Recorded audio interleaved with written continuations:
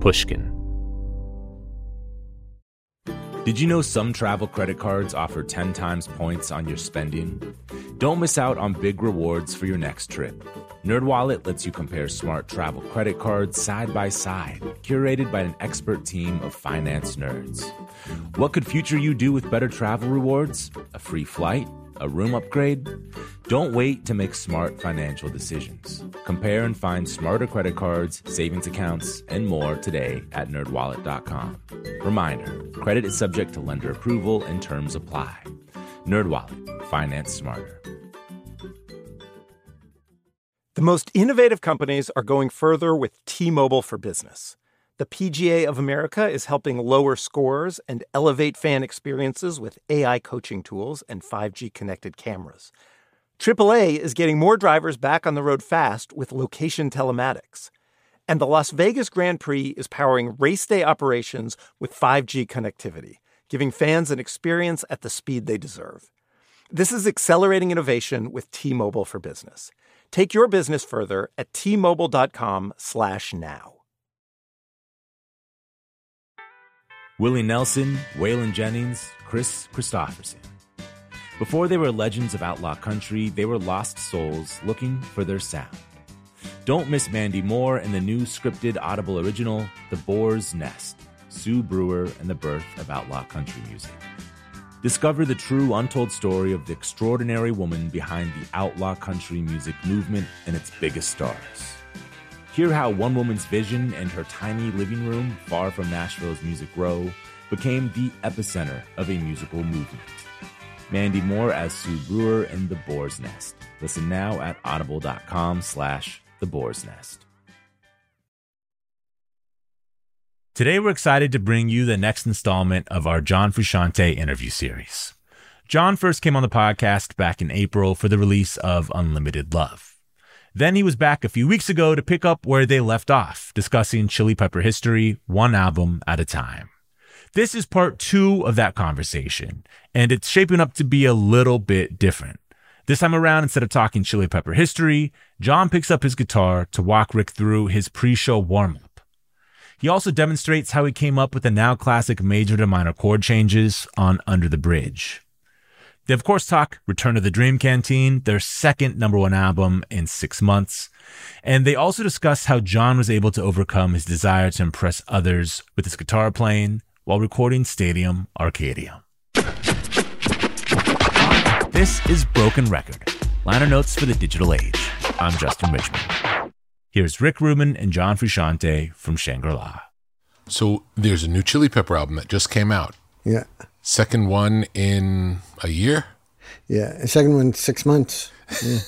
we really think of them as kind of two halves of the same thing because we recorded them all at the same time. And I think the second one's probably like the more eccentric kind of strange one if I had to generalize. But I was looking at a list the other day that I'd made when we were trying to figure out what songs are going to make it on, and what songs aren't. And I had a list like songs that feel like to me like my image of the second album, and songs that sound like what I'm picturing the first album feeling like. And while most of those songs were on the album that they were on, there were songs that were second album vibe that we wound up putting on the first album, and first album vibe that we wound up putting on the second album.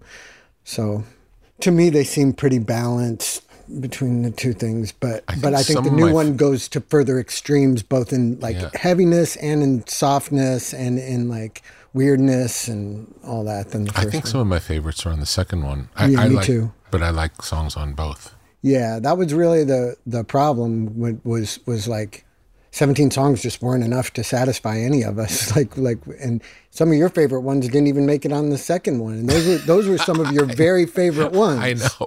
Yeah. So it was really hard to to satisfy everybody.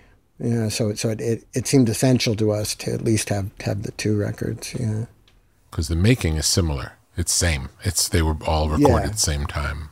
Yeah. It's hard to talk about in interviews when they're when they were made at the same time. But as it turns out, the second one has a sort of a feeling and a sound that it could have been recorded at a completely separate time. Like it has it has a spirit of brightness and fun where Unlimited Love has kind of a darkness and a seriousness.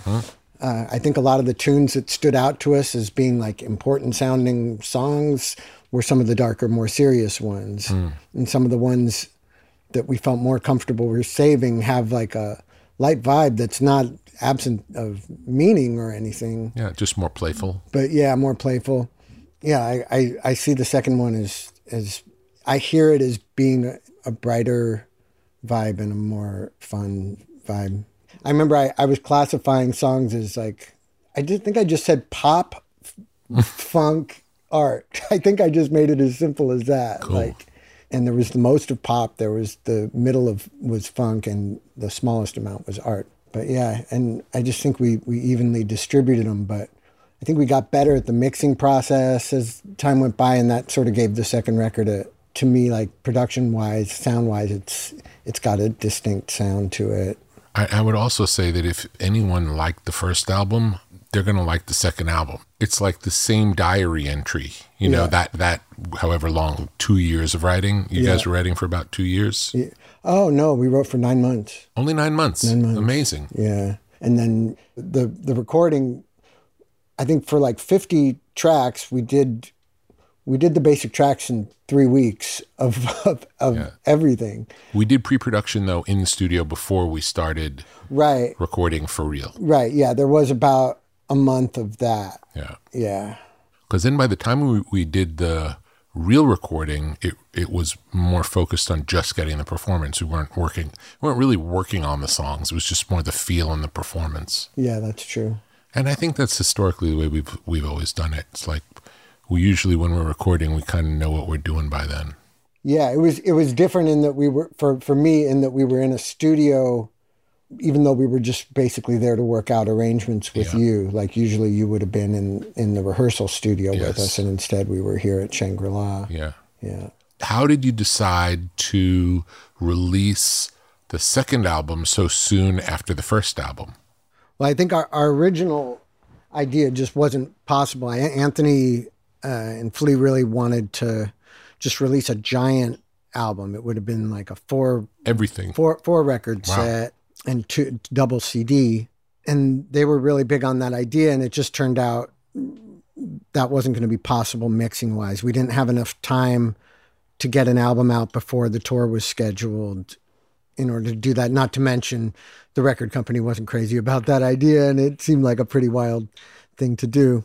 But I think they liked the idea just because nobody does that. So the second best idea, which I'm pretty sure Anthony even wanted, when he found out we couldn't do that, he was like, well, could we have the other album come out 2 months later? Wow. It was a big thing. As soon as possible was the idea. So 6 months wound up being the reasonable thing and the possible thing, because mixing-wise, we needed that extra 6 months. Oh, let's talk about the covers. I don't know anything about this, but I know that the cover of the first album is one kind of image, and the cover of the second album is a very different kind of image. Yeah, and I felt like that wound up being good. It wound up reflecting the musical difference that I feel in the 2 albums as well, and kind of a heavy thing. Yeah, the first cover came from Anthony had an idea that the asterisk with a black background would be the basic idea in some kind of neon light, but what he was getting from the record company wasn't fulfilling his vision, and so he passed it on to Marcy, my wife, and they started talking about it, and we started taking these references. There's this Christian church that you see from the freeway going into Hollywood from the valley. It's a big sort of neon sign, and that wound up being kind of the basis. Then Marcy got some help from somebody she knows designing what the sign would look like, and then it got passed on to some other people who actually built the sign to be photographed. Then we had people to move the sign somewhere where it would be good to shoot it. That might have been the top of the Roosevelt Hotel. Cool. So there is a physical object. It's not a CGI. Exactly. Cool.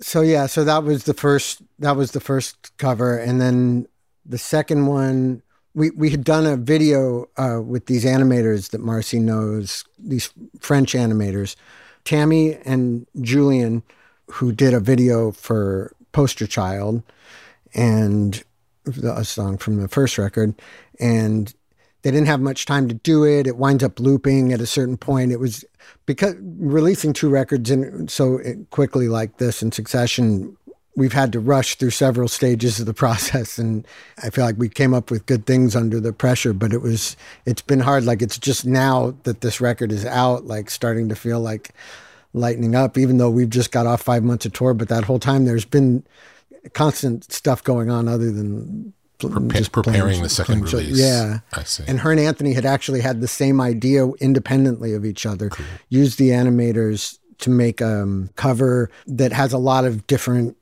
images and that's colorful, and that our main reference, we were thinking of covers like Funkadelic Cosmic Slop cover, but there's several covers that I can think of ones we weren't even using, but that I think of in that same category. Like Frank Zappa and the Mothers of Invention had an album called One Size Fits All. It's got like a couch, and it's got a cigar, and it's got, some outer space themes, like just these kind of cartoon-like covers. And so, yeah, it seemed like that idea fit in really well with what the vibe had turned out to be of the second album, kind of more colorful. So they put that together, and we actually made 2 covers. There's one for the indie record stores that there's a limited amount of, and then there's the cover for the normal cover. And those are 2 completely different covers. Cool. How do you think about sequencing an album? I guess I think of it on a lot of levels. Like, that's why we had to do the voting that we did, was just because like we'd recorded like 48 songs that we had finished vocals to. And I knew that at the most, only like 34 were going to be able to be released on 2, double record sets. So that was really hard when you don't even know what songs the 2 albums are going to consist of, But for sequencing an album, I have certain things, like the first song has to sound like a first song. The last song has to sound like a last song. And, the middle of the album should feel like the middle. It should feel like it's gradually revealing something. And it's always worked out, working in collaboration with you and with the other guys, that like some of my favorite songs have gone towards the end of albums, even though we do try to stick some of the best songs in the front. Like, I always feel like the end of an album should really be delivering things that you didn't expect from the whole rest of the album. It should still be revealing itself on the 4th side. For sure. When you think of it in vinyl, when you think of it as 4 sides, it's not the end of, yes, it's the end of the album, but it's the beginning of the last part because of the experience of the vinyl. Yeah. Vinyl changes everything. Yeah. I always thought of, growing up with vinyl, I always thought of albums as 2 sides, and, there's the first side has an ending, and then the second side starts, and then that has an ending. Yeah. And in streaming, it's not like that. It's just one long album. Yeah. And it's just different. It's just a different way of thinking about it. But the way most people digest it now is the streaming way. But there is something to the art of the sequence based on the vinyl. There's like a tried and true feeling about that. Most of the things that I stream that I originally heard on vinyl, I don't mind that there's not a side break, from the A side to the B side of the album. Yeah. But there's still things that help you sequence the digital version about vinyl, like the halfway point. Like the end of the second side is usually the end of the halfway point. Yeah. And so it's cool if the album sort of feels like it restarts halfway through. It's a good effect for the last song on the second side to feel like an ending, and for the first song on the third side to feel like a beginning. And if it's a CD or a digital download version, that you still sort of get that by the album just seems to rejuvenate itself about halfway through. Yeah, it's interesting for artists who've never worked on vinyl. They probably have a whole different relationship to a sequence. And I imagine some of them who really grew up on playlists don't even think of a sequence as anything. It's just a bunch of songs, because you can kind of make your own, you can make your own version of it in any order you want.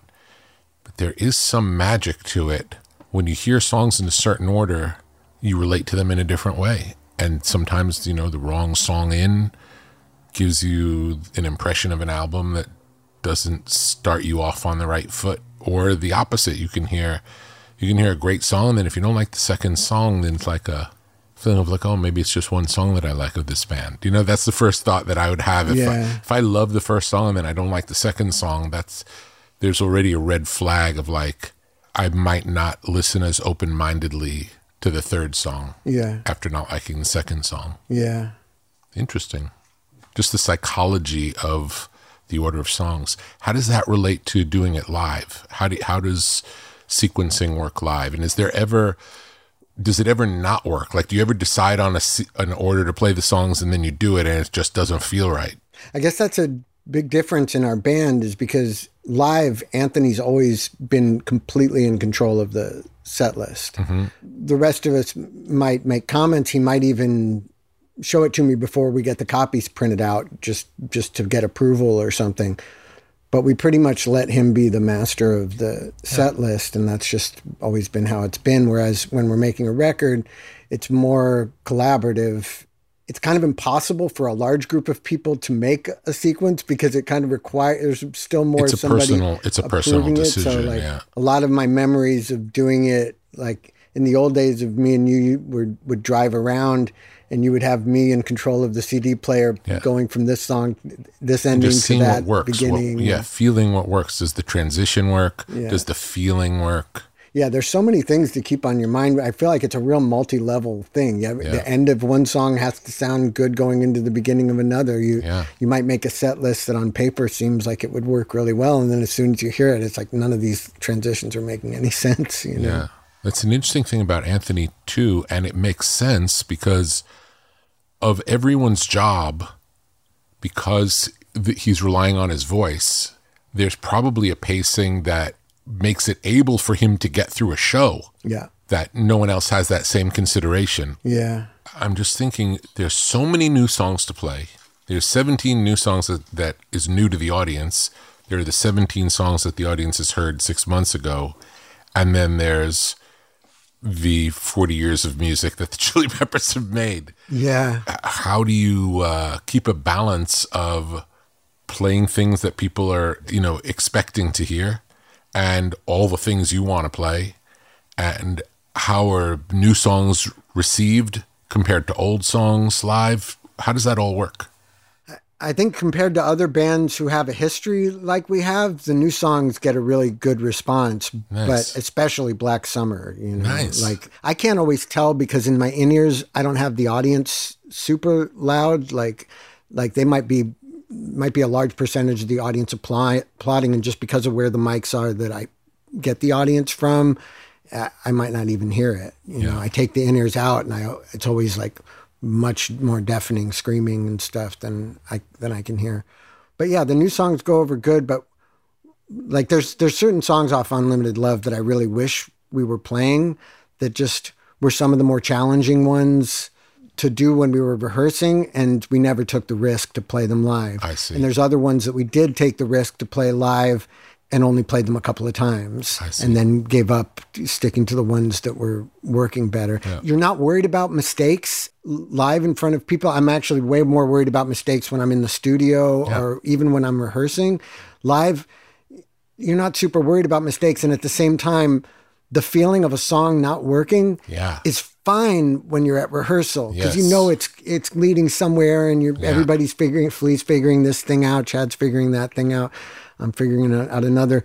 But to have that experience live when the four elements aren't functioning as a single unit, it really stands out in a show, and it makes you feel really crappy to be up there when they're not aligned, when you're playing them next to these songs like Californication or Other Side that you have played a lot and you can really have fun with, and everything's always locked together no matter what. So that's why it's good we have this week of rehearsal coming up, so we can work on things that we were not feeling up for taking the risk to play, but try to get them together from Unlimited Love and Return of the Dream Canteen and better. And luckily we have a lot of hits. I guess that's what helps at this point, is that you tend to want to mainly make it about playing the hits when you're playing to 50,000 people a night and stuff. But the new songs are definitely accepted, and Black Summer gets pretty much equal response to any of the hits we've had before. So amazing. People who are there often comment to me after the show, like, wow, people are cheering for your new songs just as much as the old ones. And so I can't always tell, but I have gotten that feedback from people. Cool. Yeah. Did you play songs from the new album on the 5-month tour? No, we just started playing our first song from Return of the Dream Canteen. Yeah. We just started playing it just a few shows ago. We've played it like 3 times. Cool. Eddie. But we rehearsed those a lot when we were rehearsing before the tour started. But after 5 months of being on tour and not playing those songs, it just felt too risky to start playing them. We wanted to start playing them when the album was announced and when the first single came out and stuff, but it just felt like we would have been taking too big of a risk for the energy flow. We just didn't be feel as like, good as it could be. Yeah, we want them to sound good. So it won't take us a lot of rehearsing to get them back under our fingers, but we're going to take like a week before we go on tour again. Great. Makes sense. Again, the volume of material, there's so many songs. Yeah. It's hard to keep everything straight. It's impossible. Yeah, and just live, you've got to find your voice. When I'm singing harmonies on the record that could be like 20 voices, and then I've got to do it live in one voice, you've got to figure out, okay, which one do I do at this chorus? Which one do I do at the second chorus? You try, what kind of voice do I sing in? And maybe it's completely dissimilar voice to what I did on the record at all, just to make it work in the live context. So, are there other things like that? Tell me about things that can happen on record that have to be rethought to be able to do it live. I guess for me, multiple guitar parts is often a thing. It's not usually too hard for me to figure out, but that's always something to consider. Whether to duplicate the effects. Sometimes it's better live to just not have any effects, and maybe on the record I did some modular synth treatment to the guitar that worked really well for the recording, but might not be necessary for live. And might not even be able to hear it through the nature of a big sound system outside. Yeah. It's like it's louder, but it's lower resolution, I think. Yeah, and there's a lot more natural ambience. So things that, on the record we were doing all kinds of fancy reverbs and things, and on the guitar and certain drum hits and little things like that. Like live, we've got so much natural reverberation playing. Generally, we're playing stadiums that I have reverb pedals. I think I turn them on like twice per show or something. And I did a lot of like slapback delay because I was listening to a lot of 50s music when we made the 2 records. So a good percentage of songs had slapback delay on the basic track of the guitar, but live there was just no point. Like, yeah, the arena creates a slapback, and you can't control the speed of it. Yeah. So I got real used to playing the songs dry, and like I have a big pedal board, and it's generally because there are certain songs that I would like to have the option of using a certain pedal board if we would do that song. So I'll have a pedal that's just in case we play one particular song, but generally like, I don't know, that's how Jimi Hendrix was live. On the records, there's all kinds of signal processing to the guitar and stuff and to the whole band, really. And live, it's just either distortion or semi-distorted clean sound, and the rest you do with your energy and you have a whole added energy that goes into what you play live, and the visual part of it, the movement and the energy transference with the audience that, like, I feel like all that, you use effects and things on a recording to make the recording feel like it has a lift to it, that those other things bring that lift live, and you don't need to use those decorations. Tell me more about the energy transference with the audience, because that's a really interesting feeling. Most of us who don't get on a stage and play in front of, tens of thousands of people don't know what that feeling is like. How would you describe the difference if you guys are playing in the afternoon in the same venue, empty, and then when it's packed with screaming people? How does it feel different?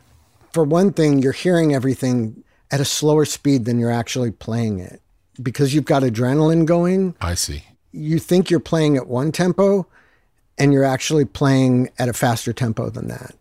And so it's something that I remember early on when Chad was in the band in like 89, we started really zoning into it, watching videotapes of ourselves or listening to cassettes. And we realized, wow, okay, Too fast. Everything's too fast. Like let's figure out like how it can sound right to us on stage, how to bridge that gap between what it appears to be live and what it actually is. Taking into consideration the audience has probably also got some adrenaline going. For sure. So you don't need to try too much to slow it down, but you've got to make sure not to get carried away with yourself live, to be conscious of like going, if it feels even a little fast, you're probably going very, very fast. Yeah. You know? So that's one difference, is you're hearing everything different. I noticed that for the first time when I was a kid. I used to go running and I'd be listening to music all day, and then I'd go running, and then I'd come back to my room and be doing like sit-ups and stuff, and I'd put a record on and it sounded too slow, and I couldn't account for it. I didn't understand what it was that was happening, but then I remembered it later when we noticed that live everything was faster. So you're going faster than your normal perception of time. Mm-hmm. So that's one difference. And I think you also play harder, and like I've always played completely differently live than I do on records. Like on records like Californication, and By the Way in particular, like I was really playing in this style that I felt served the songs well, and that I felt like I was doing something with, rather than a blues kind of basic sense of melody or a rock basic sense of melody, I was listening to synth pop a lot. And I see that style of melody that sort of begins with Kraftwerk and continued into the 80s with Depeche Mode and things like that, being its own specific form of melody. And I was trying to apply that a lot to the music that we were doing while still having a rock energy. And so I was playing in a way that it had a kind of a simplicity in common with that kind of music. You play melodies that try to say a lot with every note being in its perfect place, but creating a sort of a shape with the notes, and not so much putting a lot of expression into the notes, but trying to find notes that paint a sort of a good picture in the song and carry on for the melody with another, when he's not singing, carry that on with another melody that's just as catchy as what he's doing. But live, throughout those times, particularly By the Way, I was playing live like in a very like flashy, putting a lot of expression into it way. It's just, that's what the audience brought out of me. I couldn't keep the same kind of restraint live that I could for the studio. We have to pause for a quick break, and then we'll be back with more from John Frusciante and Rick Rubin. Reboot your credit card with Apple Card, the only credit card designed for iPhone. It gives you up to 3% daily cash back on every purchase. Plus, Apple Card has no fees, not even hidden ones. Apply for Apple Card now in the Wallet app on iPhone. Apple Card issued by Goldman Sachs Bank USA, Salt Lake City branch, subject to credit approval. Variable APRs for Apple Card range from 19.24% to 29.49% based on creditworthiness. Rates as of February 1st, 2024. Terms and more at applecard.com. Snagajob is where America goes to hire, with the deepest talent pool in hourly hiring. With access to over 6 million active hourly workers, Snagajob is the all-in-one solution for hiring high-quality employees who can cover all your needs: on demand, temp to hire, part-time, or full-time. You name the position: warehouse worker, retail associate, grocery store clerk, fitness trainer, baker, stylist, bellhop, podcast producer. Yeah, Snagajob's got a worker for that. With their easy-to-use platform, you're able to seamlessly post and fill available positions quickly with a dedicated customer support team to provide all the help you need along the way. Kind of nice knowing you have a talent pool like that in your own backyard, right? Snagajob is the partner you need to keep your business running smoothly. Visit snagajob.com or text SNAG to 242-424 to talk to an expert. Snagajob.com, where America goes to hire. Hello. This is Malcolm Gladwell from Revisionist History. Let me tell you an unconventional story about a healthcare group that wanted to improve their efficiency. Boston Children's Hospital. They were already a leading pediatric facility. Their patient outcomes, workflows, and delivery of care were already great. But they wondered, how can we make it better? So the hospital got to work. Their idea was to build what they called clinical mobility, meaning a system which would allow their staff to access information and interact with patients on mobile devices, anywhere in the hospital. And what made that possible? 5G. The hospital rebuilt their entire system with 5G technology at its core.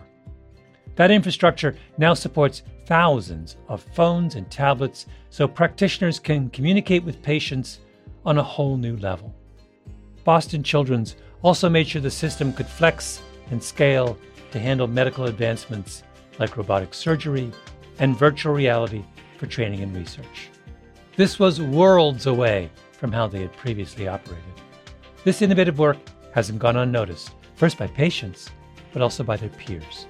Boston Children's was a first-place winner in the industry category at last year's Unconventional Awards from T-Mobile for Business, an event that celebrates customers who've dared to innovate for the sake of innovation. If the Boston Children's story rings a bell with you, if your team has asked the same questions about building a better business solution, I encourage you to enter this year's awards. It's a great way to be recognized for smart, disruptive thinking in front of some of your industry's most influential leaders. You can enter at tmobile.com/unconventional awards. That's tmobile.com/unconventional awards. I'll save you a seat.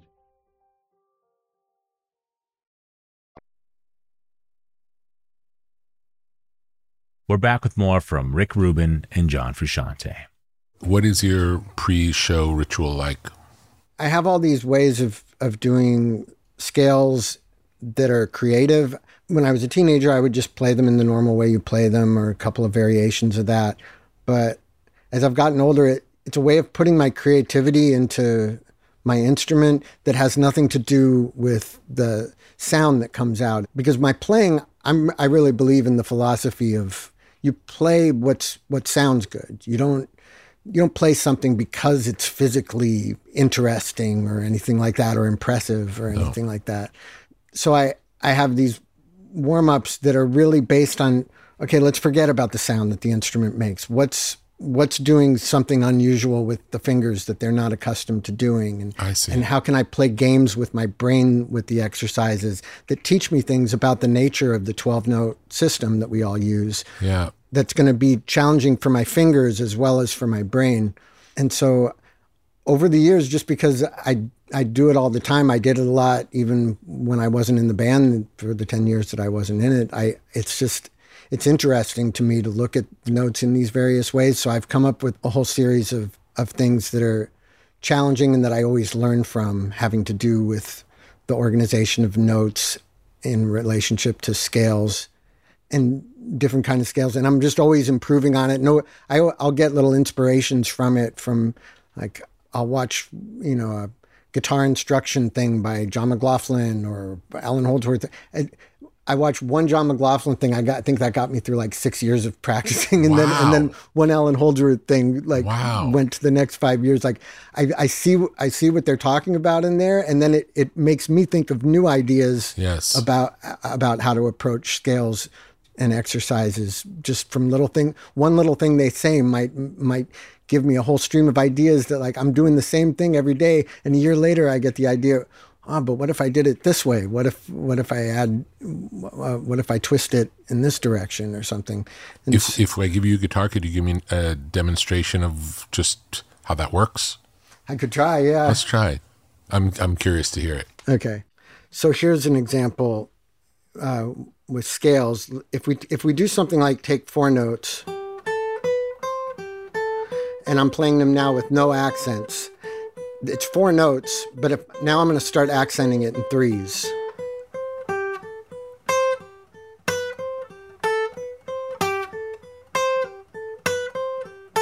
And if you look at that, the accents, once you start doing that pattern, the accents went lowest note, highest note, second highest note, third highest note, fourth highest note.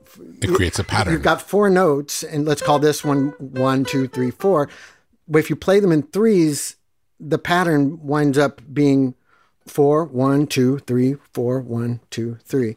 And that's just something that exists in nature, having to do with the relationship of rhythm and melody. Cool.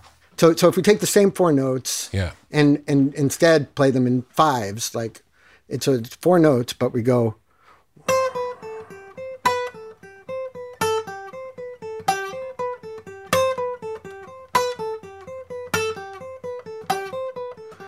So again, we wound up with the same accenting pattern of it went from this note to this note to this note to this note. It keeps going in kind of in a circle. Yeah.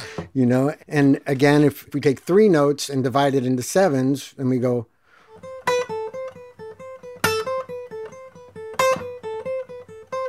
So yeah, it's hard. Yeah, like that. It seems exhausting also. Yeah, so that's trying to show it in one position. Yes. So you do that in scales is what I do. So I'll take like a series of notes, like say going down in 7s. So that's just going down in 7s. And there's a certain interval jump if you're playing a 7-note scale and you're going down in 7s, you're always jumping up a 6th interval, whether it's a minor or major. 6, up a 6th, up a 6th. So there's this shape that you see in it. That's the distance that you're jumping up every time you go down in 7s on a 7-note scale. That's, you know, in this case, based on a major scale. So now I'm going to go down in 7s, but I'm going to accent in 5s. So.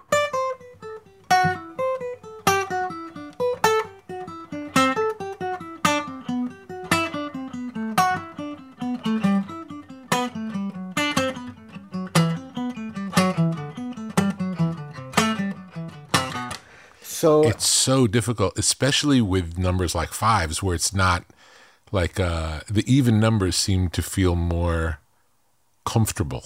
Yeah, if you do it in intuitive. 7s or 3s or 5s, your picking hand is going down for accent, then up for an accent, then down for an accent, and up for an accent. So that's another good part of it, is to get your upstrokes feeling like as solid accents as your downstrokes. So that's like a good example of the kind of things that I do. But, you know, it gets harder and harder the larger the distance is and the bigger the numbers are. Like I generally, when I practice, I'm probably staying in numbers under 10, both in terms of number of notes and accents. Maybe 11, but it's hard to go down 11 notes and accent in 13s. There's a pattern to it, but it's really hard to do. It fucks you up. Then you start hearing the notes as dictating the rhythm. Yeah. And that's what the exercise in general helps you to not do, is to, for a moment while you're practicing, disconnect the rhythm from the pitch. Yes. Don't let the pitch determine the rhythm. I'm pretty sure from all the music that I've learned and everything, that melodies that are interesting and melodies that don't just feel average have interesting ways of acting in a way that's rhythmic separately from the melodic, that the two areas are sort of functioning independently of each other, yet in harmony with each other. But that's what makes it catchy. It's not just the order of the notes. It's the order of the notes and where the accents are. Yeah, and how the rhythm relates to the note. When you think of like songs like Mary Had a Little Lamb or something, it's almost like the notes and the rhythm are just 100% like lined up with each other. Yeah. And when you get more, you know, melodies like the Beatles or something like that, where you wonder where this melody came from, it's because it doesn't have such an obvious relationship between the rhythm and the notes. There's something creative going on in their spin on it. So that's why I feel like those exercises do have an effect on one's sense of melody and one's awareness of, because a note is the rhythm and the note, and it's where it falls in the bar and what bar that is in the song. All those things make a note what it sounds like to us. Yeah. Like I said, it's not music. It's purely for the physical part and the brain's conception of the relationships of notes to each other and the relationship also of rhythm to notes. Yeah. To me, practicing and making music, they're these two completely separate things. I don't feel that you need to use what you practice in your music or apply it in any way. It's really, they're two separate art forms. And I think you should look at practicing as its own sort of art form. So when you do your rehearsals, do you do it with an acoustic or an electric? Electric. Electric because it's the guitar you're going to be playing, or it's like the guitar or it's like the guitar I'm going to be playing. So I start out with various exercises and scales, and then I move on to playing along with things that I like. And I try to play along with certain things because they're good for rhythm guitar, certain things because they're good for bending and doing vibrato, things that have solos. So I like playing along with, I have a lot of things memorized right now that they're mostly things that people improvised on a record or live. And so I have these solos by some of my favorite rock guitar players. And usually in my life, I just learn a stream of things and I gradually forget things as I learn new things. But at the moment, it seemed best for my fingers if I were to only on show days play things that I know really well, that I can play, that I should be able to play without making mistakes. So I've got a number of things memorized that I can do that with. And I like to spend a couple hours doing that before the show. Nothing is as crazy as what I do on stage, because a lot of what I do on stage, I wouldn't even know how to figure it out myself. Yeah. It's just a pure energetic transmission. Yeah, a lot of people would call it sloppy because you can't hear. It doesn't so much sound like note, note, note, note, note, note. A lot of the time there's some weird noise that you're like, well, I'm not sure where his fingers were there. But like, I really like the sound of those things, and I like playing like that, you know. If you were to listen to it, could you tell what you were doing, or maybe only not to even a degree. you? Only to a degree. And I can do it with most any guitar playing. Like Frank Zappa is a guitar player who I would put in that category. Like a lot of what he plays, I think it's a matter of opinion what he's actually playing. Two people could figure it out and do it two different ways. Mm-hmm. A lot of it's just not clear enough. Some of it is, and then he goes into a section where it's just like, well, we can only guess what he's doing at that point. And in his case, does it always sound intentional? Or no? He definitely would admit to making what he called mistakes. To me, there's no mistakes. The sound he made is the music, and there's nothing it should have been, you know. Yeah. But he may have been trying to do something different. He was trying to do something different, and he doesn't quite make it. And that happens with these guitar players who go out on a ledge, like Jimmy Page, Jimi Hendrix. They all have sections like this that it becomes hard to be sure exactly what they're doing, but I try to learn things like that. Yeah. But a lot of what I'm playing live is stuff that there's no level of confusion about it. And it's a little beneath the level of what I'm going to do when I get on stage. But I find that if I do it for a couple hours, that prepares me. It's like a meditation. And it's like, if I find that I'm making mistakes on something that I've played a zillion times perfectly, and I'm forgetting it to some degree, or my fingers aren't cooperating with me, it shows me I need to bring an extra focus to that thing. So cool. Yeah. It's so interesting. Yeah. I asked, because some of the craziest solos that I've ever seen somebody transcribe and this is how I learned how to read music when I was a kid, was because I was so fascinated by the rhythms in them, where Steve Vai had done these transcriptions of Frank Zappa's guitar solos. Wow. And there was a whole book of them. Wow. And I had no interest in reading music, but when I learned that there was this way of writing down when people are speeding up and slowing down across the bar line, and when they're going into grooves that seem completely separate from what the drummer is doing, but do have a relationship. It was fascinating to me. And it was really the only way to learn a lot of Frank Zappa's written music, was to understand how it was written down, because he would use those kind of rhythms both in his playing and in his writing. So I learned how to read. I just went directly to what turned out to be like the hardest stuff to sight read. And consequently, I never learned to sight read, but I asked Steve Vai, because I think a lot about polyrhythms. I use them a lot in my electronic music. I have machines I can program where you're playing like 5 against 4 evenly, or 7 against 3, or these strange ways of rhythmically relating to the other instruments. So I'd given a lot of thought to it for so many years, and I asked him, does he think of them as objectively accurate? And he said, it was a matter of interpretation. Yeah. When you're writing rhythms like that, and the drummer is not playing to a click, but he's himself is slightly speeding up and slowing down all the time. It's very hard to say.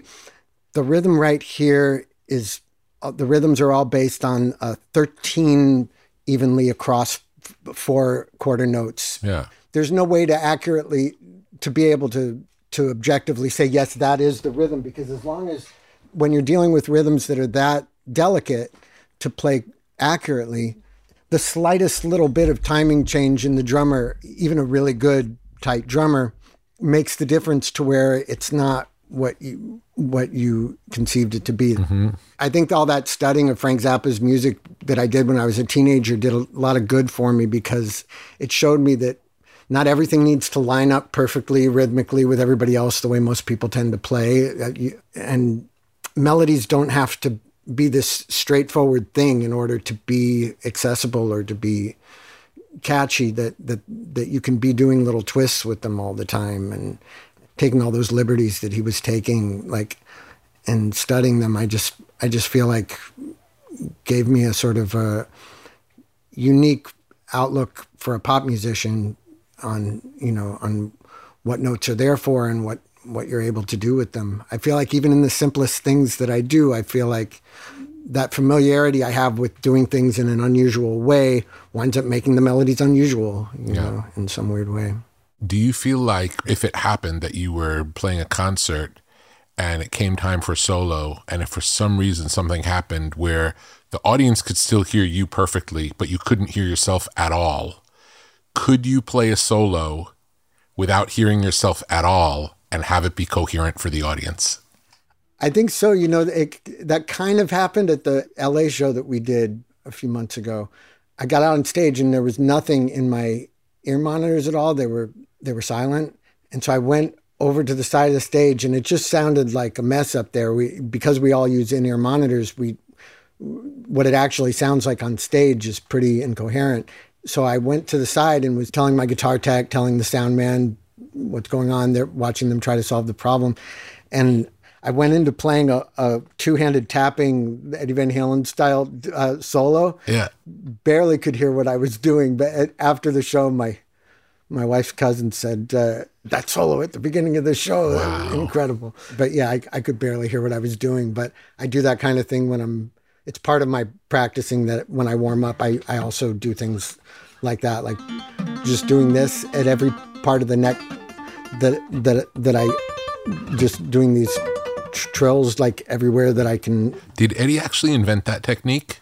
No, he invented that use of it. Like nobody did it sounding like what he sounded like doing it. There's certain details about patterns like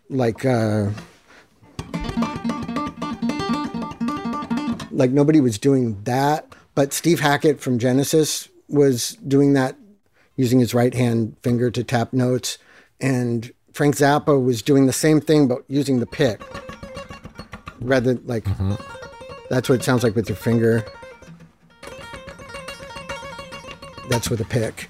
And so he was calling that bagpipe guitar. And that was both those examples were a good 3 years before Van Halen did. And do you know if record. those influenced Eddie? Like, did he hear those and then come up with his way of doing it? He claimed he came up with his on the toilet while he was taking a shit. It's a good story.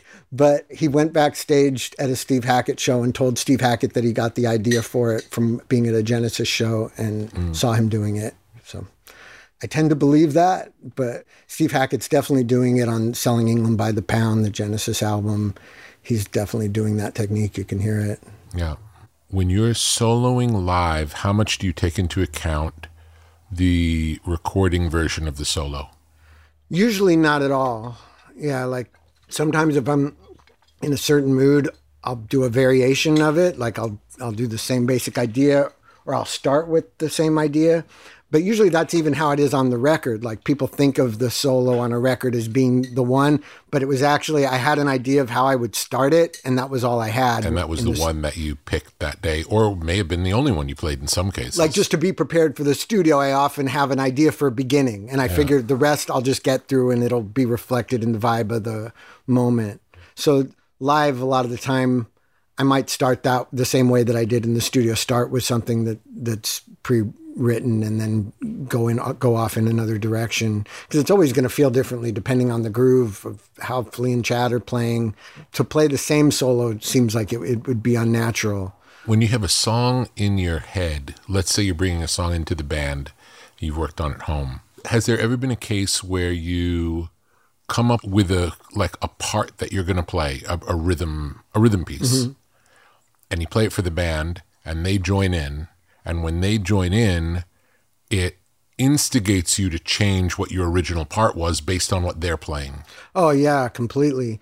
And Anthony's always the last part of that. Like I don't really know exactly what I'm going to do or how it's going to be grooved, how the groove is going to be put into it and all that, until I hear what he's thinking.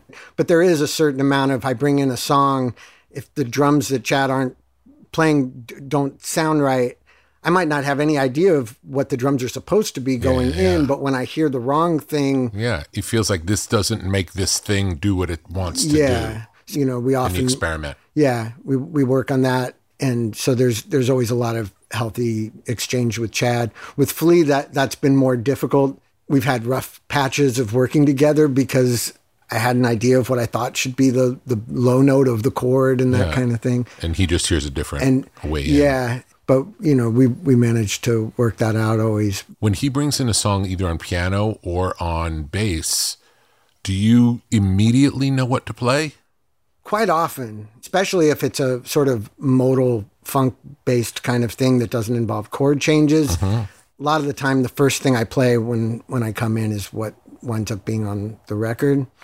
But with piano, with those songs that he's brought in on piano, I definitely have to put some thought into it and ask him what the chords are. We had a real nice exchange because in the old days, neither of us really communicated having anything to do with theory. Yeah. It was more showing the person what you're playing and then responding to that.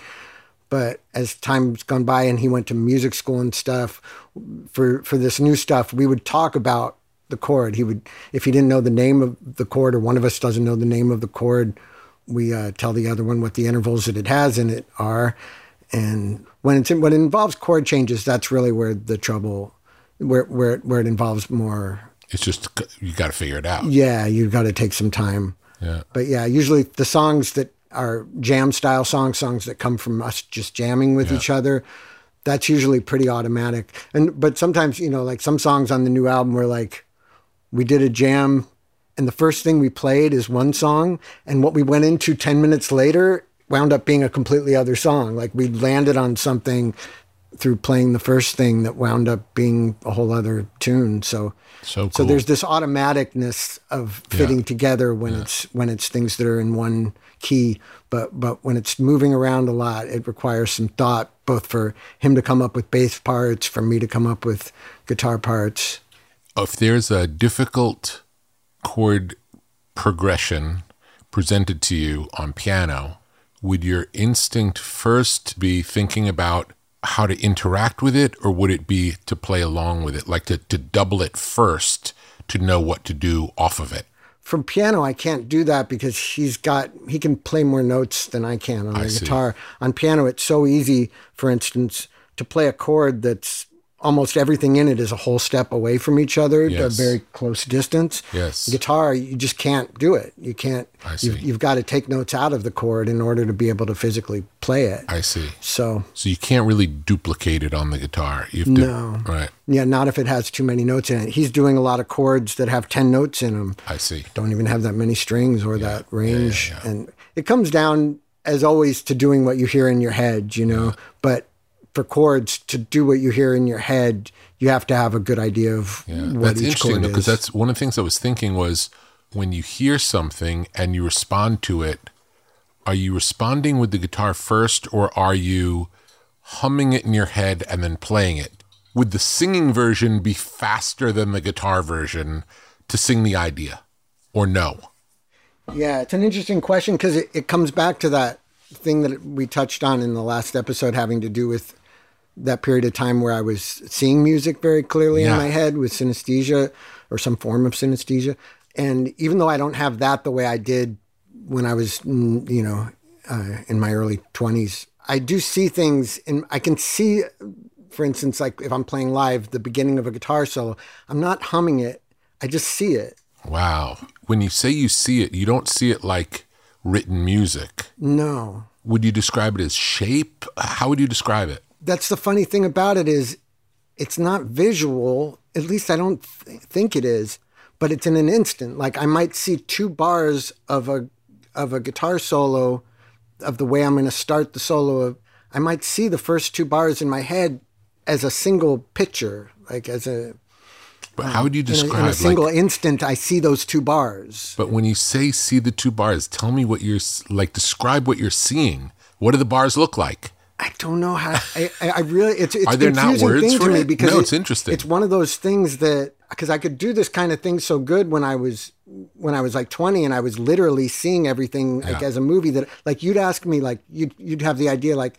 We would be working on Soul to Squeeze, and I remember you saying, you should write a guitar intro, just a guitar-only intro for this song. And I would just see a picture in my head, like a visual picture, like a movie of the song, and I would think, okay, what would be the right movie for the intro? And then I would just see the movie and then play the feeling of almost that like the score, like you're scoring an image. Yeah. But it's not an image that you could necessarily describe. Not necessarily, but it very well could have been in those days. There were things that were very clear, but there was this interaction between the music and the visuals in my head to where if I was hearing music, I saw a visual that perfectly represented that music. And it could be abstract shapes in black and white, or it could be color just like a movie, or it was. And so as time went by and I went Californication time, I started making music again, but without that clear visualness. I still had the same ability to see the feeling of music in my head, yet there was no picture to it, but I could see it. I can only describe it as seeing because it's there in my head and it's clear, and I see the connection between that and what I would play to do that feeling. Yeah. But sometimes there's a visual thing, but it's more like spaces than it is like objects. Okay. And when It's you say more like spaces, do you mean spaces between things or a visual space, like a location? I'm not really saying that it's anything that I could expect anybody to be able to draw or something. Yeah. It's just the absence of objects. I see. As opposed to objects. It's something... Like you've seen what's missing? You don't have something? I'm curious. Just as you're asking me these questions, you must have something like this. No, I don't know. I'm trying to visualize what you're experiencing. Right. And I'm just looking for any clues to. I want to see it. I want to see it. Yeah. Pretty mysterious. I think I told you when I was gassed at the dentist's office. I told you that story a long time ago. I'm needle phobic. I got gassed to have a blood test, and I was listening to music, and they gassed me, and I could see the music. I could see 3D images, and I remember thinking, oh, now I know how to do this. Because like now that I've been exposed to it, I don't need laughing gas to do this. I see what this is. Right. And then I've never been able to do it again. Even not on laughing gas, I've never been able to do it again. Right. But in that first time, I was able to clearly see, and it was so cool. Yeah. It was so cool to be able to see it. Yeah, that's how it was for me real consistently from like 1990, 91, 92. It's mysterious to me that I was able to make music just as colorful and emotional and shapely and all these things without it. Yeah. And I can only say that even though I don't see the visuals like I did, they must be there just below the level of consciousness because the effect of what that did remained with me. When you could see it, maybe it was almost like training wheels. Like it had to be that clear for whatever it was that was showing it to you, for you to be able to see it. And then once you built the ability to see it, you could still see it without the visual there. Right. Yeah, it seems to me that is what happened. And I'm sure there are people who just go on seeing it their whole lives, but it didn't work that way for me. But yeah, there are a lot of ideas. Don't you get it? Say, for instance, you're looking through movies. You're thinking of watching a movie, and you look through your DVD collection. There's nothing's leaping out at you. All of a sudden, one DVD, that's the one you want to watch. Yes. What happens in your head at that moment? I would say it's a feeling of the energy in my body raises. It's similar to when we're playing in the studio and it goes from a okay take to a great take. There's this feeling of just like, I feel this lift of energy in my body that sometimes makes me want to laugh. Sometimes it makes me want to lean forward and like listen closer. I would say it's interest. It's like you could be sitting around and like mindlessly not thinking, and then something grabs my attention. Right. Nothing changed. Volume's not any louder. It's not like the music came on. Music's been playing for hours, but all of a sudden, like my attention gets drawn to this thing. Right. And it's this wave of energy, I guess is the way to say it. Right.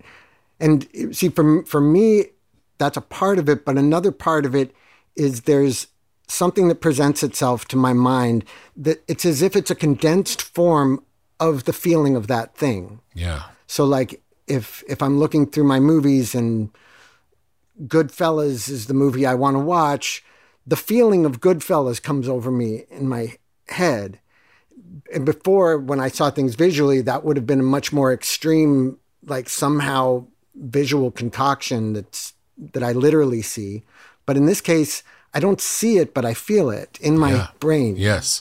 Next time that I'm choosing something to watch, I'm going to really pay attention to what's going on in my body to try to understand what I'm feeling. I know the feeling of when I get excited. Oh, there it is. Yeah. That feeling. Yeah. I'm going to try to tune into that more. It's interesting that you say in my body because for body. me, it's more my head. Yeah. For me, it's not, it's definitely not in my head. Right. It's not a thinking thing for me.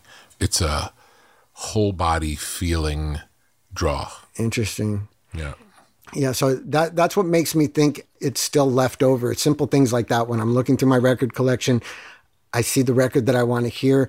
The feeling of that record is produced in my head. Yeah. As if in one moment I were feeling the entire listening experience of listening to that record, the sum of that, the feeling it's like of that a hologram record in a way, presents like itself. where any aspect of it contains the whole. Yeah.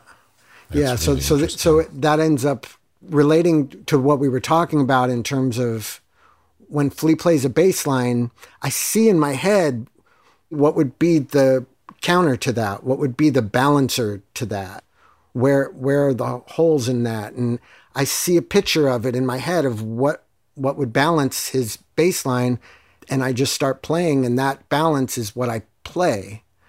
So I'm not thinking of notes in advance. But sometimes I do, but it's in that way that I was saying where like I see them, but it's faster than real time. I see the whole pattern that I'm going to repeat in an instant, We're only really taking note of what's happening consciously all the time, but I think just as much as dreams are this world that we don't really understand, I think everything in life is that. There's some sort of subconscious echo that's taking place to what we're seeing consciously. Absolutely. And I think what we're seeing consciously barely scratches the surface of what's going on. Yeah. There's too many data points. We can't take it all in. Yeah. And that period of time that I mentioned in the last show where I had several months when I first got off drugs completely of just being kind of bored. During that period of time when nothing was happening, I was seeing the music that I might make with the band in my head. I guess in some cases I might have actually been hearing music in my head, but a lot of it was just the overall concept of the way that the things would relate to each other. And I'm just bored, like just sitting there, like not doing anything, not excited about life or anything. But oftentimes when there's nothing going on, your subconscious reveals itself to you in these ways. Like that's the time when it does it. If you're constantly having information in front of you all the time or constantly doing things to entertain yourself or to combat that boredom. Distract yourself. Yeah. Like oftentimes you're not going to be able to be in touch with the subconscious that has its own movement and it has its own reality. And a lot of the time it seems like in that particular case, like that period that I thought nothing was happening with me. My life was going nowhere. Yeah. It actually had a huge effect on something very productive that I did, which was making that record, you know. Would you describe it as a premonition?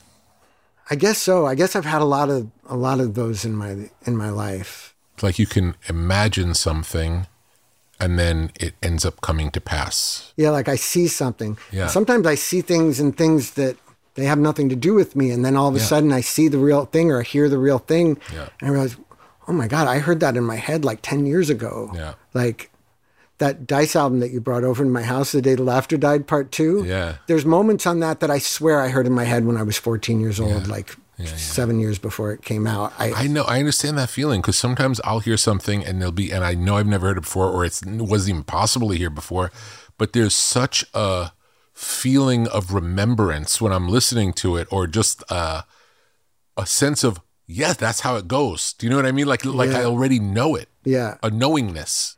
Yeah, there's some kind of connection between memory and creativity. There's a connection between them, yet creating something new isn't the same thing as remembering something. No. But in some ways that's it's useful that it's not the same, because we remember something and then we make it and then we realize, oh, that's not what it was at all. It's like it is something new. Yeah. But there's a connection between the functions in the brain, and it shows in sometimes, like the Beatles had that thing with Ringo. They would make fun of him because every time he'd try to write a new song, it was a song that already existed. He thought he was writing a new song, and they would start falling on the floor laughing because it was a Jerry Lee Lewis song or whatever, and he just didn't realize it was. And oftentimes when I get an idea for writing a song, it feels like I'm remembering something. It doesn't feel like I'm coming up with something new. What's turned out to be the most beneficial kind of practicing for me is that I'm just creating a sort of an encyclopedia of what has been done. Yes. And that's all being stored in my subconscious. I learn, if I like a song, I learn how to play the guitar of it. I might even learn how to play the keyboard of it and the bass of it. And this information is all stored in my head. So when I write, I'm drawing from that storeroom. Of all the stuff of all the combinations that you've ever heard over the course of your life, and that you get to a stage where, okay, I have this and I want to go to this, and there's somewhere, and it may be conscious or unconscious, like this sound going to this sound feels satisfying. Yeah. And maybe that's because there's something you heard 25 years ago that you liked and lodged, but don't remember the specifics of it. Yeah. Like if you eat a good meal, you feel satisfied. Yeah. And the same, when you hear a good piece of music, there's this feeling of satisfaction. Yeah. And you know the different elements, all of the elements over the course of your life that have given you that feeling of satisfaction are all at your disposal to draw from, whether you remember them or not. They're somehow in there. Yeah. They change us. Yeah. For me, that's the productive thing, is just to have them all in there, and you're like doing this mixing and matching thing. It's really more your subconscious doing it. Because like, for instance, like we were talking about Under the Bridge, like when Anthony had that vocal, and I basically had the idea to just do something starting with in a major key, just because what he was doing seemed sad, and I wanted to cheer it up a little bit, because aside from it being soft, that was another aspect to it that was weird for us. Our music was generally uplifting. Yeah. And it was a sad song. Yeah. If I sang the melody of that song, you'd hear the chords in your subconscious. You'd hear the melody now that you know what it's supposed to be. Yeah, but when he was first singing it, we didn't know. Of course. It wasn't super clear whether it was. It could have been anything. Yeah. Yeah, it could have been anything. So I know that was my thought going into it, aside from the Jimi Hendrix thing, was just the thought, like, let's lighten this up a little bit, and when it moved to a minor key for the chorus of the song, and the idea to have that part start on the later than the one instead of the one, I drew from this song that I knew in my head.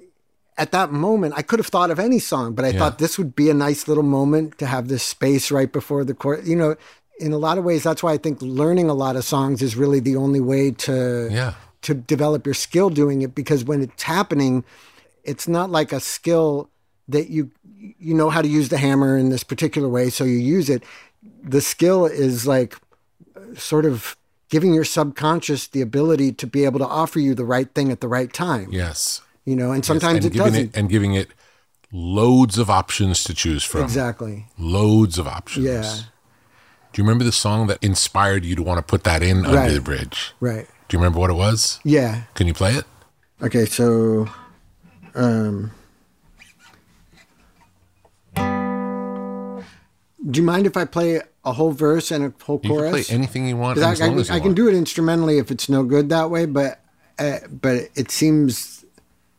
Anything you want to play is fun. Okay, I'm going to try this. Yeah.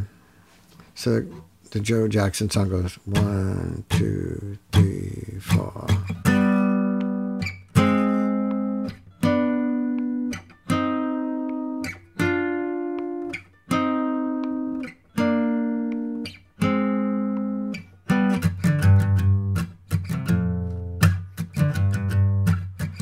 The guy who lives upstairs is an actor, oh, they say, or maybe worse. They say he changed his name 'cause someone with the same name made it first. His girlfriend comes to stay. We hear her screams and think that they rehearse. So maybe it's a play, and maybe someone's really getting hurt.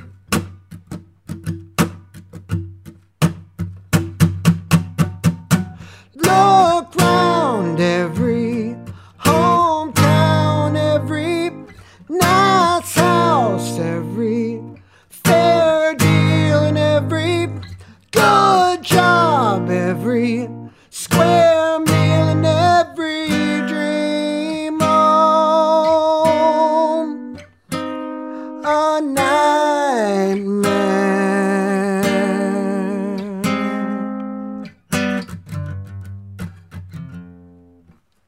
Okay, now I'm just going to play it once, just guitar. 1, 2, 3, 4, 1.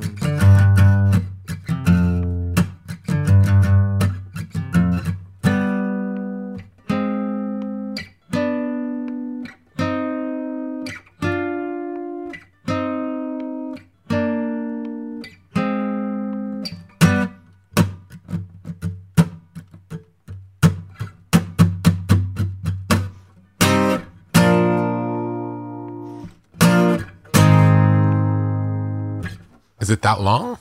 Yeah, it's a long, It's a really long break. Yeah, It's also interesting, the phrasing, the bum, bum, bum, after a space, sounds like it's answering something. It doesn't sound like it's saying something. yeah. That's the way that chorus generally goes. With his, it's a long. It's just a stop and then goes into the chorus, but with ours, it's It's a sustain, right? we hold the chord, which came from this, which even that in itself came from another song. There's this T-Rex song called Rip Off that goes like. It's funny it's called Rip Off. It's funny it's called. I really at the time that was a joke in my mind. Like it would be cool if I ripped off Rip Off. Yeah. But yeah, like it has this cycle in the verse that goes like.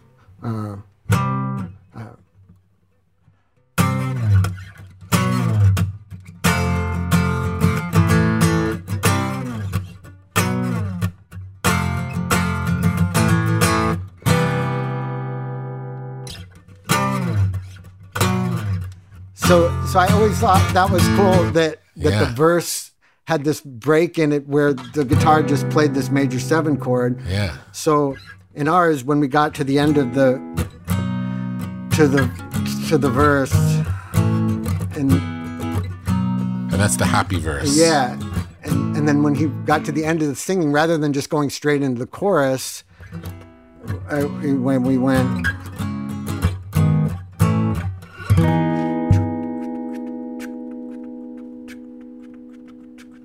And then the Joe Jackson.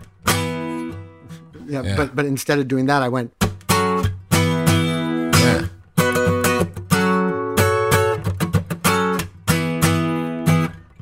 Which sounds more to me that sounds more introspective than the verse did. Yeah. Like it was almost like in the writing of that song, we brought in the darkness gradually. Like to me, the end of the song,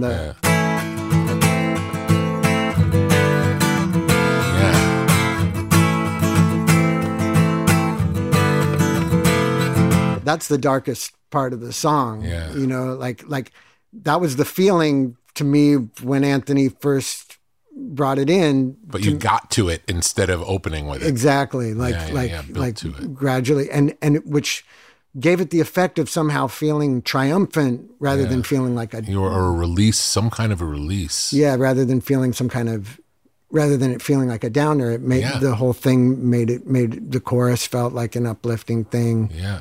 We had another song earlier on the first album that I did with them, Knock Me Down, where it was like I might not be in the right key.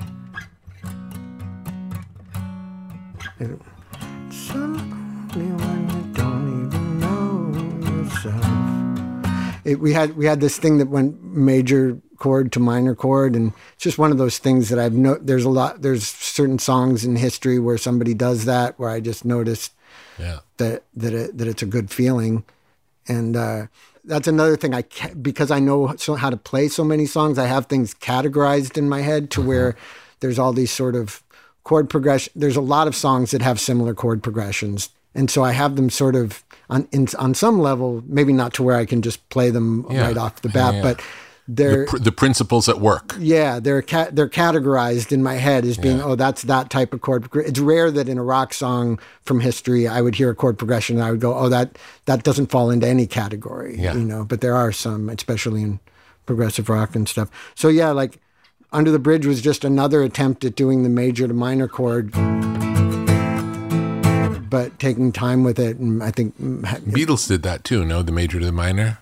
I'm sure they definitely did. Like let's see, I was playing along with one the other day. A lot of the time, it's like they already went to a F chord, say they're in C, and then they went to an F, and then they went back to C, and then next time they do an F, it's minor, and all of a sudden that gives you a different feeling. Like it's a chord you've already heard as a major chord, but then the second time they go to it, it's a minor chord, the color of it, and it changes it. Yeah. We'll be right back with the rest of John Frusciante and Rick Rubin's conversation after a quick break. Snagajob is where America goes to hire, with the deepest talent pool in hourly hiring. With access to over 6 million active hourly workers, Snagajob is the all-in-one solution for hiring high-quality employees who can cover all your needs: on demand, temp to hire, part-time, or full-time. You name the position: warehouse worker, retail associate, grocery store clerk, fitness trainer, baker, stylist, bellhop, podcast producer. Yeah, Snagajob's got a worker for that. With their easy-to-use platform, you're able to seamlessly post and fill available positions quickly with a dedicated customer support team to provide all the help you need along the way. Kind of nice knowing you have a talent pool like that in your own backyard, right? Snagajob is the partner you need to keep your business running smoothly. Visit snagajob.com or text SNAG to 242-424 to talk to an expert. Snagajob.com, where America goes to hire. Hello, Malcolm Gladwell here from Revisionist History. If you've watched a professional tennis match recently, you'll know that fans have this amazing new tool at their disposal. It was created by the consulting company Infosys and the Association of Tennis Professionals. It's an immersive 3D viewing experience for tennis fans, which allows them to watch matches from new angles, get real-time statistics, and better understand the inner workings of the game and its athletes. Basically, a completely new, data-driven way to appreciate a tennis match. It's been a huge hit, and I'm proud to say that the Infosys tennis platform earned first place in the customer experience category at the Unconventional Awards from T-Mobile for Business, an event held at Mobile World Congress in Las Vegas that celebrates customers who've boldly innovated for the sake of meaningful change. And I think it's important to point out that innovation like this doesn't just require a great idea and exploit some great underlying technology. It takes courage. Because tennis is a game with a long history and some pretty powerful traditions. I mean, you can only wear white at Wimbledon. Still, it's the 21st century. And here was an idea that said we can dramatically change the way a fan watches a match. We can feed them data. We can allow them to see things they could never see before with the naked eye, or even conventional camera angles. If you want to turn a world upside down, you have to have a pretty strong backbone. That's a lot of what the T-Mobile for Business Unconventional Awards are all about. Finding people and companies who show that kind of boldness. I encourage you to enter. It's a fantastic event and a great way to be recognized for your brave, outside-the-box thinking in front of the industry's most influential leaders, and an even better way to say, I told you so. You can enter by July 31st at T-Mobile.com/unconventional awards. That's T-Mobile.com/unconventional awards. See you there.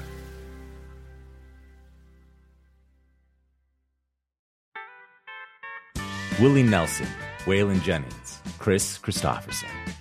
How did the biggest names in outlaw country start a musical revolution? Through one woman's vision from one tiny living room.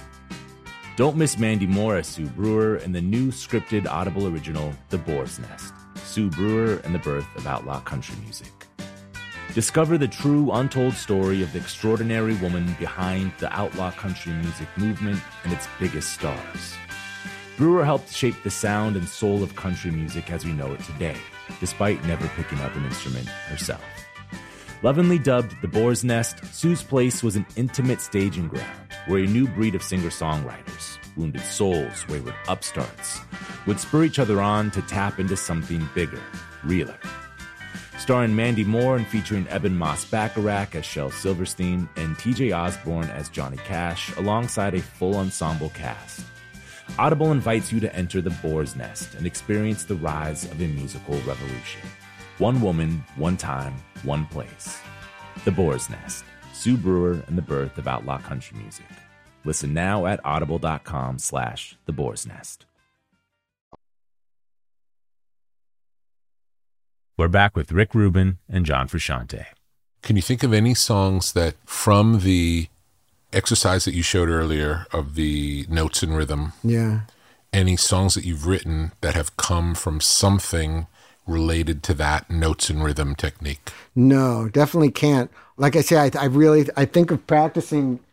You think of it separate? As completely separate. I'm not trying to connect the two things. Yes. I do know that when I'm playing on stage, it's not going to stop me from doing a certain thing that I want to do in my solo if all of a sudden I have to do upstrokes and accent those rather than accenting the downstrokes. Yeah. Like, I'll be able to say whatever that thing is I wanted to say, or if I want to fit a strange amount of notes in the bar, if I want to fit 7 notes into the 4/4 instead of 8 notes or whatever, like, it's natural for me to do that.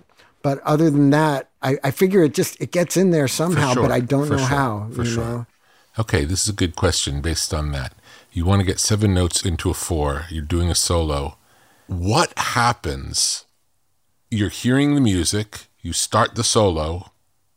What dictates where the next note goes? Like, what's happening? Yeah. No, it's, like I'm... Like, you can explain it after why. Yeah. But not in the moment. Yeah. There's no time. Yeah. I think of it as you're placing yourself in a few points in time at the same time. Like, I think if you can do all 3 of those things at once, be in the past, be in the present, and be in the future, that's something like the ideal frame of mind, to have some kind of a preconception about what you're about to do. Yes. To be in the moment, listening to what everybody else is doing right in the moment at every point, and also listening to what's just happened. Yeah. I think it involves like a balancing of sort of being in those 3 points in time at the same time. If a lot of the time you're only able to listen to what's just happened, and you're just judging it every step of the way. You're just going, oh, that sucked. Oh, that was terrible. Wow. And you can't get sounds, out of... No, that sounds crippling. Yeah, it's bad. That's what it's like when I'm having a bad show. I see. Because I'm just listening to what's already happened. I don't have any idea of what I'm about to do. I see. I'm not in the moment. I see. I'm listening to what's already come out, and I'm judging it. I see. But ideally, you're in a balance between those 3 points in time. How often does that happen, though? Bad show, like for you, a bad show like that. I feel like that doesn't. I've never seen that. But how? You probably have seen me really do it. I remember even when we were doing the basic tracks to Stadium, I was kind of in that state of mind while we were doing the basic tracks for a week or two. And you just kept telling me, like, I kept telling you what I was experiencing, that everything's sounding bad to me. And you were like, you're playing great. It sounds great. Yeah, you were. but like. So it's your interpretation of what's happening. It's what's happening inside. It's not. Yeah, I was judging everything as I was doing. It was so important to me to play in a certain way that I wanted to play on that record. Yeah. I was trying to have a little more of the looseness of live than I'd had on any of our records before, and the energy of the live playing. And I think I'd put too much pressure on myself to where most of the record flowed out really nicely. But the first week or two, I was experiencing a really negative thing where I was just judging every moment as it happened successively, and I wasn't able to get into the groove. I wasn't able to anticipate it. I wasn't able to be in the moment. And what do you think shifted it? Because you said it was for the first few weeks. It was a meditation thing I did. Oh, nice. Yeah, because there was a bad feeling in my stomach that was associated with the mental state. And I did a guided meditation with somebody. First, I meditated on this thing in my stomach, and then I meditated on, he said, there's a secondary part where you're feeling a similar kind of unease, a similar kind of pain. Try to figure out, let's get off the phone and figure out where in your body is that. And I found that it was this spot right here, just my wrist. On the opposite side is the palm of my hand. Yeah. And back of the left wrist. Yeah, it might have been both wrists, but it was very subtle. I would have never even noticed that there was a feeling there. But when I tried to separate myself from the feeling in my stomach, it was there. And so I meditated on that for a long time. And then I got on the phone with him again. And then he said, there's a third point. You know, I can't remember what it was, but I went to, maybe it was the throat or something, whatever it was. And eventually a whole explosion of thoughts came out about a friendship that I'd had when I was young that went bad. Wow. That was followed by a period of time of me intensely trying to play guitar in a way that impressed people. I see. And the way I intended to play on that record had a connection with that point in time. That's what And it was lodged in your body. Yeah. And so I'd summed the thing up in that way. All of a sudden, all these memories came back of this friendship that went bad, and the desire to impress people that was followed. Like before that, I was just more arty, just being creative. After that, I had a determined thing, like I'm going to play in a way that's going to impress people and that nobody's going to be able to tell me I'm not a good guitar player and all this stuff, like, which isn't possible. Like I've heard the people talk shit about the greatest guitar players ever, whether it's Jimi Hendrix, Jimmy Page, Alan Holdsworth, Eddie Van Halen. Like I've heard loads of people say that they're bad guitarists, you know, like, so you can't escape it. So I don't advise anybody to ever try. It's also if you're doing something new or going out on a limb, if you're really going forward, there are always people who will resist. Always. Yeah. They have no context for it, you know?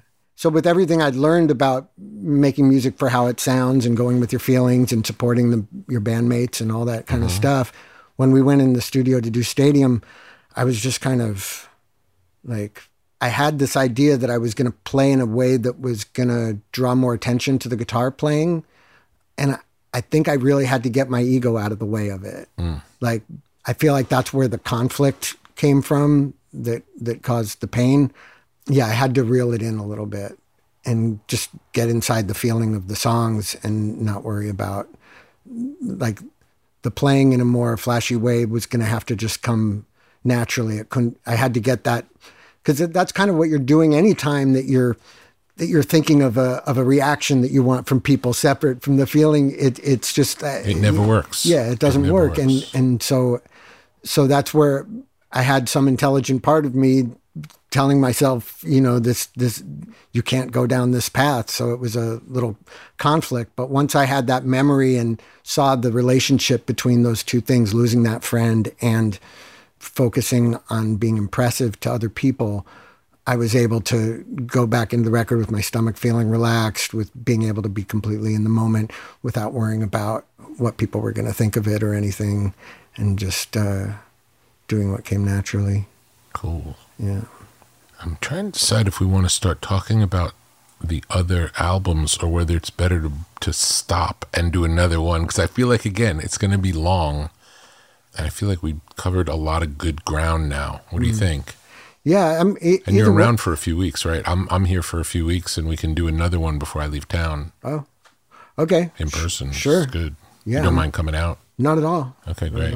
Because I feel like there's so much, again, it's, I never know in the beginning, but once we start talking, it's like there's a lot to talk about. Yeah. And it's funny that we don't, when we're working on stuff, there's not much talk of, we don't philosophize much. We have a job to do and we're focused on doing the job. Yeah. So we rarely just talk about stuff. Yeah. It's fun. Yeah. Well, thank you so much for doing this. Yeah, thank you. Again, always a pleasure talking to you. I always learn something. It's fun. Yeah, it's a lot of fun talking to you.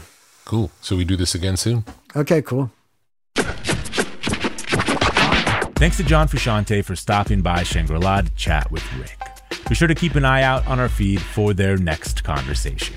You can hear all of our favorite Chili Pepper songs on a playlist at brokenrecordpodcast.com. Be sure to subscribe to our YouTube channel at youtube.com/brokenrecordpodcast, where you can find all of our new episodes. You can follow us on Twitter at Broken Record. Broken Record is produced with help from Leah Rose, Jason Gambrell, Ben Tolliday, Eric Sandler, Jennifer Sanchez. Our editor is Sophie Crane. Our executive producer is Mia Lobel. Broken Record is a production of Pushkin Industries. If you love this show and others from Pushkin, consider subscribing to Pushkin Plus. Pushkin Plus is a podcast subscription that offers bonus content and uninterrupted ad-free listening for $4.99 a month.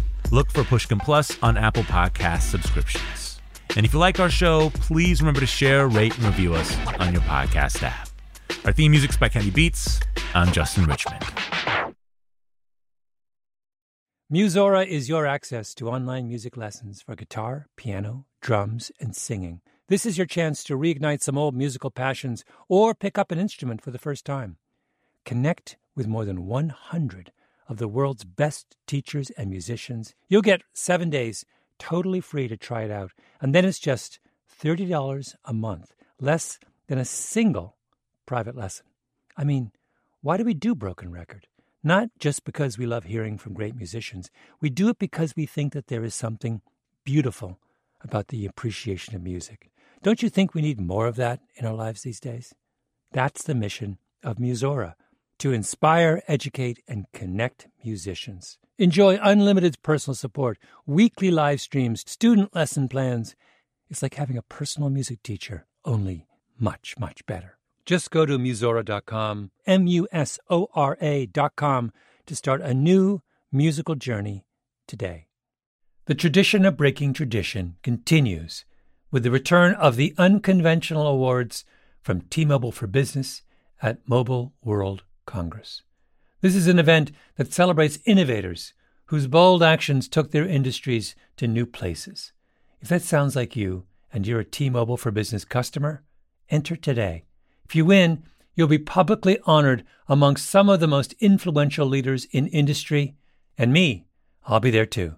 Enter now at T-Mobile.com/unconventional awards. See you there.